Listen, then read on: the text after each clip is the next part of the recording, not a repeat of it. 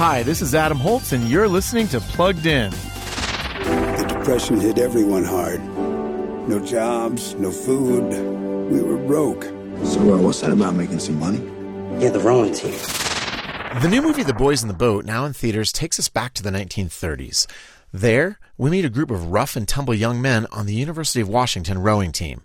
These guys aren't your stereotypical Ivy League rowers, but their coach slowly shapes them into a team that can compete with anyone, and that paves the way for them to compete in the 1936 Olympics in Berlin.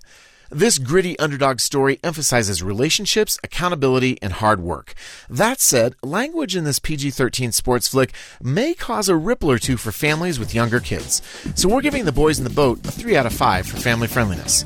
You can read the full review at pluggedin.com/radio.